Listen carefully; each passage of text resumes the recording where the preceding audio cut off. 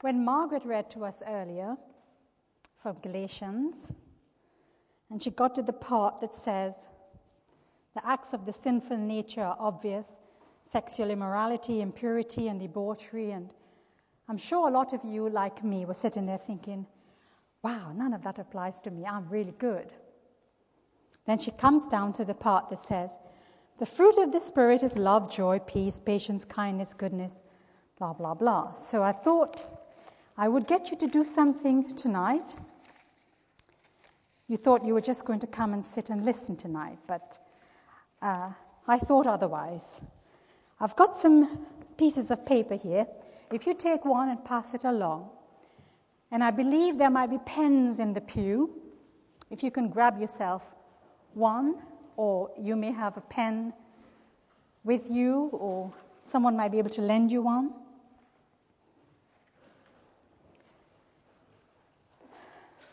This is just an MOT test, a spiritual MOT. You don't have to take it too seriously if you don't want to. Don't beat up yourself about it. But on that sheet of paper, we have the fruit of the Spirit: love, joy, peace, patience, kindness, goodness, faithfulness, gentleness, and self-control. Now, one by one, we're going to address them all. And I want you to put a star or an X or a tick, anything in the box that you feel, sort of, those are the qualities you possess. Give yourselves some marks out of 10 or whatever you want to do. Let's just see where we are, how the fruit of the Spirit is manifested in us, whether we are happy with ourselves. We know we are all work in progress. But the first one is love. How good are we at loving unconditionally? How many of us say, oh, I don't like so-and-so. How I just can't stand so-and-so. Are you compelled to love? Are you tolerable of others? How good are we at going out of our way to help someone that's not very lovable? How good are we at loving those who have hurt us? What sort of mark out of 10 would you give yourself for the fruit of the Spirit? Where love is concerned. The next one is joy. How good are we at expressing joy? How joyful are we? Are we good at being joyful in the midst of difficulties? Are we irritable? Do we get irritated a lot? Are we good at complaining? Or are we better at complaining than celebrating? Do you complain a lot? Do we complain a lot? Would we rather celebrate? Would we rather grumble or moan? When last have you had a good laugh at anything and everything? When was the last time joy bubbled up inside? And the fruit of the Spirit of joy was evidence in our lives. What about peace? How good are you at resting in God? How good are you at getting worried? Or how worried do you get and anxious about life? Things that are happening, things you hear in the news. Do you get all worked up and anxious and thinking, how am I going to do this? How am I going to do that? How good are we with peace? Are we more likely to be content with things or discontented? Let's think about patience. Now there's a tricky one. What about giving way on roads? How good are we at waiting at traffic lights? What's our patient tolerance levels? How good are we? How do we react when we don't get our own way? How good are we at being tolerant of people who do not move at our own pace? People who seem slow. Oh, come on. How good are we at patience? Do we get impatient about everything or anything? Do we wait on the Lord? Kindness. How good are we at being kind? Helping people even when we're busy. Putting aside some of the things that we think are priorities, but putting them aside to be kind to others. Are we too busy? Goodness. Are we better than giving? Better in giving than receiving? How much do we give away? Do we invite people around for dinner because we know they're going to invite us back at a later stage? How hospitable are we? Do we want to give more? Do we have a heart to share all that we have? Do we have a desire to do more for God, to give more of our time, of our finances, of all that we have? How good are we at goodness? I suppose by now quite a few have got gold stars. Faithfulness. What about faithfulness? How good are we at trusting and depending on God? Being dependent. How good are we at giving our word and keeping it no matter what? Do we give up easily when things get rough? How good are we at being faithful, keeping our promise, no matter what the consequences? What about gentleness? How good are we at being gentle? Do we get angry and just sometimes have to get back at others? We have to hurt them just to make ourselves feel better inside. Or we have to do something to hurt someone, so we feel a bit better. Are we gentle? Gentleness, is that a part of the fruit that's evident in our lives? What about self-control? This is a good one, isn't it? How many of us know we've got bad habits that we need to change? We know we shouldn't be doing them, but we just can't be bothered to deal with it because it's too hard. It takes us out of our comfort zone. How good are we at self-control? That's just a few things I've touched on. I mean, we don't have time to go into everything that these qualities that makes up the fruit of the Spirit consists of. But how well do you think you did? So now that you've done that, just pass it to the next person. Oh, never mind. Don't worry about that. No, I wouldn't put you through that. Anyway, we're taking a look tonight at the Holy Spirit. What does the Holy Spirit do in our lives? Just something for you to take away. You can take those pieces of paper away and later on in the week, you can refer back to them. Just a constant MOT test. Where am I? We may not be guilty of the big sins. We may not be guilty of idolatry and witchcraft. But it's the little things, the things that actually demonstrate that the Holy Spirit dwells in us, lives in us. We are filled with the Spirit because this is how it's evidenced and manifested in love and joy and peace, patience, kindness, goodness, faithfulness, gentleness, and self-control. When I did this test early in the week, I had to say, thank God you're not finished with me yet. Because I was way down at the bottom of the, I was just at the bottom.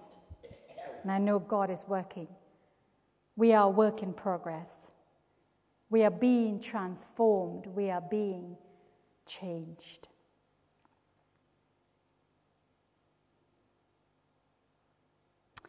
And one of the things I want you to think about tonight, something to plant a thought in your mind about the Holy Spirit. When Jesus left his disciples, he said, I will send the Comforter, someone who will help you.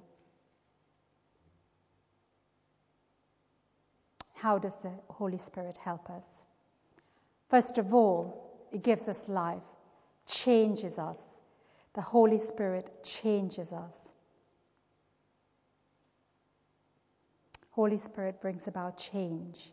Now, I've spoken to a lot of people over the years, and for many years I've heard people not really accepting who the Holy Spirit is. The Holy Spirit is the third person of the Trinity, and I'm sure you know that. It's not an it, and it's not non-existent. The Holy Spirit is part of the Trinity.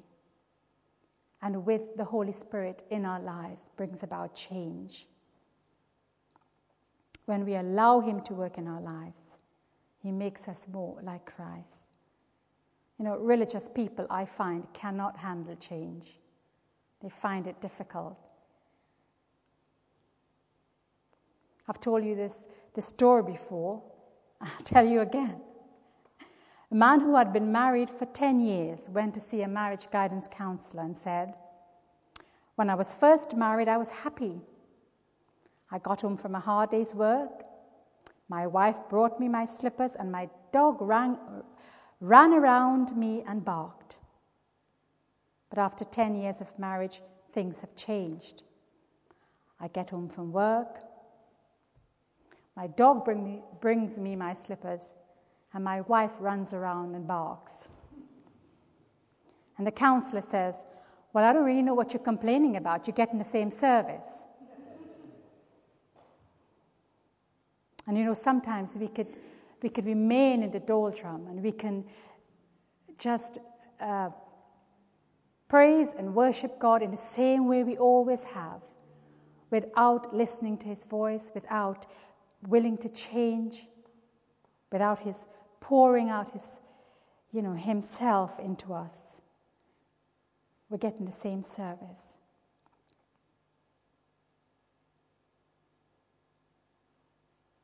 If we reject the Holy Spirit, we're losing out on a lot. The Holy Spirit helps us to fight sin, gives us power over sin. Spirit convicts us and leads us into righteousness. You know, before Jesus Christ came, before the Holy Spirit was here, was sent to help us, the children of Israel, the Israelites, found it very difficult to keep God's law. That's why Jesus came. That's why God sent Jesus. They just could not keep the 10 Commandments, no matter how hard they try. If you read the Old Testament, the history of the chosen people of God, you will see that they struggled to keep the law. They were always falling short of what God required of them to reflect his character. And he sent Jesus. And what the law was powerless to do, Paul tells us in the scriptures, God did through Jesus Christ and the Holy Spirit, who now lives in us. Jesus said, I will go back to my Father, but I will send you the Holy Spirit. You know, some couple of years ago, I've been really praying a lot and asking God to change me. And you know, whenever we ask God for things like that, he works. And he does answer prayer. And as I said a few years ago, I was really seeking the Lord, and I said, change me, Lord. I don't want to be the same old person I was. I don't want to be a mediocre Christian. I want to be an excellent Christian. Whatever it takes, whatever you have to do, mold me and make me, no matter how many times I have to be broken, but I would rather live an excellent Christian life, giving everything I have. And a few years ago, I remember walking through the supermarket. And you're going and everything has changed, isn't it? You go in and 1 week you're familiar with everything, where everything is. But anyway, I went in one morning to do my shopping, off with your trolley. And as you walk down the aisles, you pick up the things you think you need. Because you make a brilliant list before you go in. And you get to the supermarket and you realize you left it on the table. So you've got to try and think back now of the things that you were going to get. And I was walking along, and in the process I picked up an item, put it in my trolley. Then about 3 aisles later on, I looked and I thought, oh, maybe I don't need this. So I took it out of the trolley and put it back. I just put it on the shelf, as you do. So there was a box of cornflakes all mixed up with the soap powders. And I merrily continued along. And all of a sudden, it was like a voice saying to me, go and put that back. And it sort of really hit me, because it had never happened before. And I thought, nah, that's what they pay the employees to do. And I continued shopping, and down 2 more aisles, I can hear the same voice say, go and put it back. And I stood and I thought, where's this coming from? And I was a little bit confused, but I know the voice was speaking to me very clearly. In fact, it sounded like almost someone saying something to me. But I continued along, and I convinced myself that, someone else would do it. Someone is being paid for it. And I continued shopping, but that voice would not let me continue. And eventually, I actually had to go back and take that packet of whatever it was and returned it to where I found it. And on the way home, I chuckled all the way, because I could have just imagined getting all the way to the house with this voice telling me, go and put it back, and I'll have to drive all the way and do so. And I honestly believe it was a very simple thing, but yet it was the Holy Spirit telling me, it's a simple thing, but it's not right. You want me to change you? You want to be an excellent Christian? Then all these little things add up and matter. You walk around in the stores and you see things fallen in the ground, and everybody just walk by. But as Christians, we are mindful of the way we ought to behave. So the next time you go to the supermarket and you see some frozen chicken somewhere, with the cornflakes, you'll think Mary was here.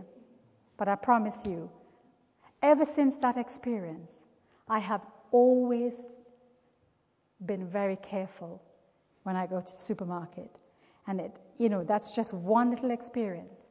And I've had many, during my time of washing up and cleaning the kitchen. The Lord speaks to me. And it isn't just, a comfort situation. Quite often, He's correcting me. He's teaching me. Another thing that the Holy Spirit does is He leads us, He guides us. The Holy Spirit tells us what we need to know. What we need to know. Holy Spirit,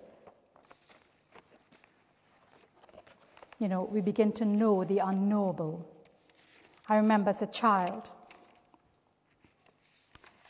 my dad was a minister, and on many occasions, there were problems at the church. And sometimes I wouldn't see my dad for days because he was locked in a room seeking the Holy Spirit.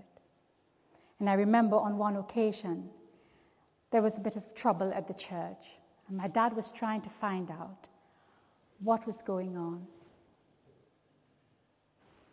He spent 3 days praying, waiting on the Holy Spirit, waiting for an answer, because he could get any answer, from anyone around. And the Holy Spirit told my dad what was wrong.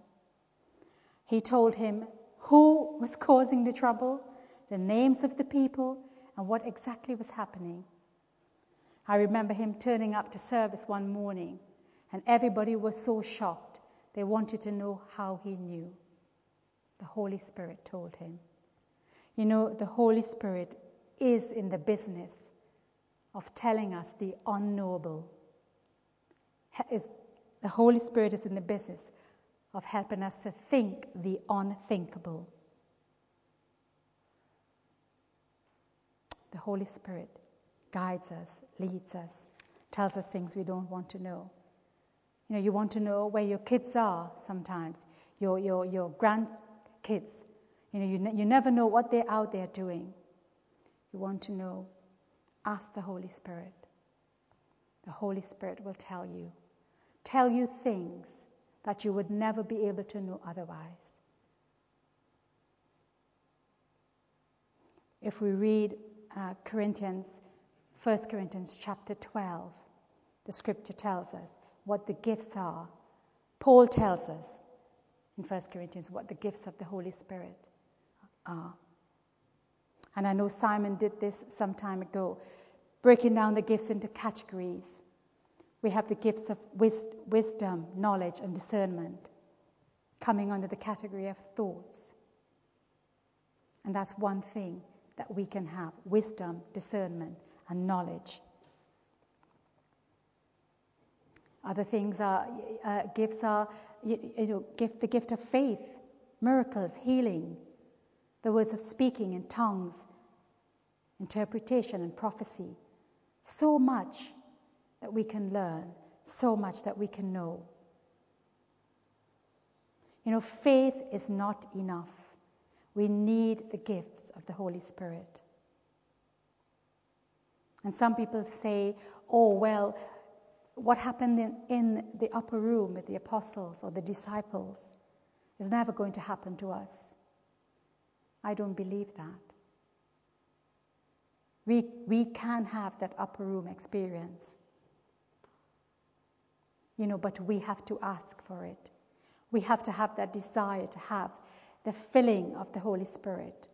The Holy Spirit dwells in us, yes, when we are believers, when we are baptized. Yes, the Holy Spirit dwells in us, but doesn't necessarily mean that we are filled with the Spirit. It's something we have to ask for.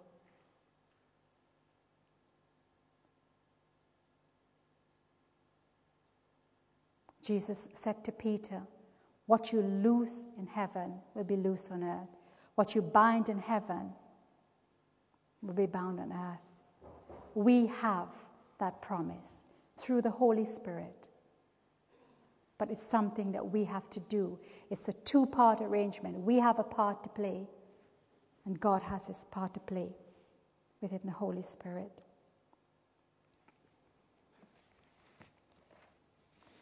Holy Spirit helps us to pray. How many of you have ever had a burden and you just don't know how to pray? Without the guidance of the Holy Spirit, you kind of just pray a penicillin prayer, so to speak. One that sort of covers everything, just in case you miss something. So you pray a mega prayer, a prayer of a mega dose of penicillin, and hope that everything is covered. The Holy Spirit can tell us what to pray for.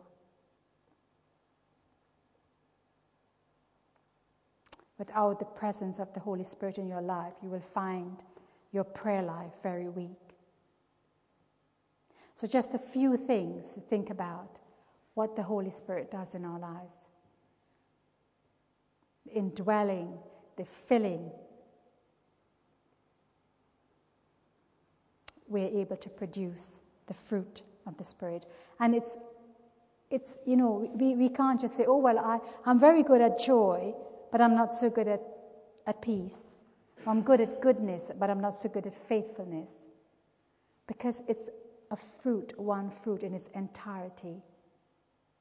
You know, we have to be, all of them make up the fruit.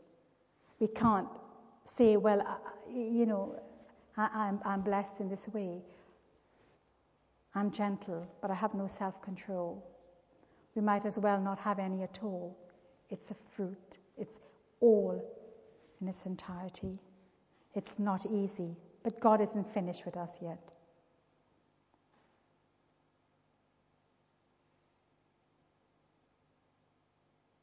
We need the Holy Spirit in our lives. We need to ask Him in every day. You know, I have a mug that my mom gave me some time ago. On it is written, "Welcome, Holy Spirit." And every time I have my cup of coffee in the morning, I'm reminded of that. I have to invite the Holy Spirit in. I have to ask Him in. And I always remember my mom saying to me, the Holy Spirit is a gentleman. He knocks and He waits. He doesn't push in. He doesn't force His way in. Not like the enemy. The enemy is there in our lives, whether we want it or not. But the Holy Spirit, we have to invite. We have to ask. You know, we can grieve the Holy Spirit and drive Him away. But we have to ask Him in every day. If we want to be changed, if we want to be more like Christ. And there's so much that we can talk about the power and purpose of the Holy Spirit. And I've just touched on a few ideas that I've put together for tonight. But you know, if we can take those sheets of paper away and stick them up somewhere on the fridge or in the kitchen or somewhere, and be reminded, you know, it's not something we work at. You don't have to say, oh, I have to work harder at being joyful. It's not something that we do. It's what the Spirit does in us. But the more time we spend with the Spirit, the more time we spend with God, the more we are going to be like Him. These qualities will manifest themselves because of our relationship, because of the intimacy we have with God. We can't do it.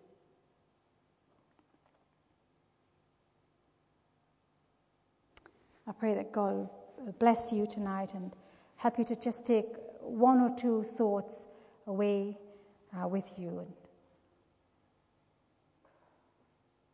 We're living in perilous times. Heather reminded us earlier, there's just so much on the news. So much is going on there. We live in such a needy world. But the Holy Spirit is there as a comforter, as a guide, and is all that we need on a daily basis. But we have to seek Him. And we have to ask Him. Ask Him in.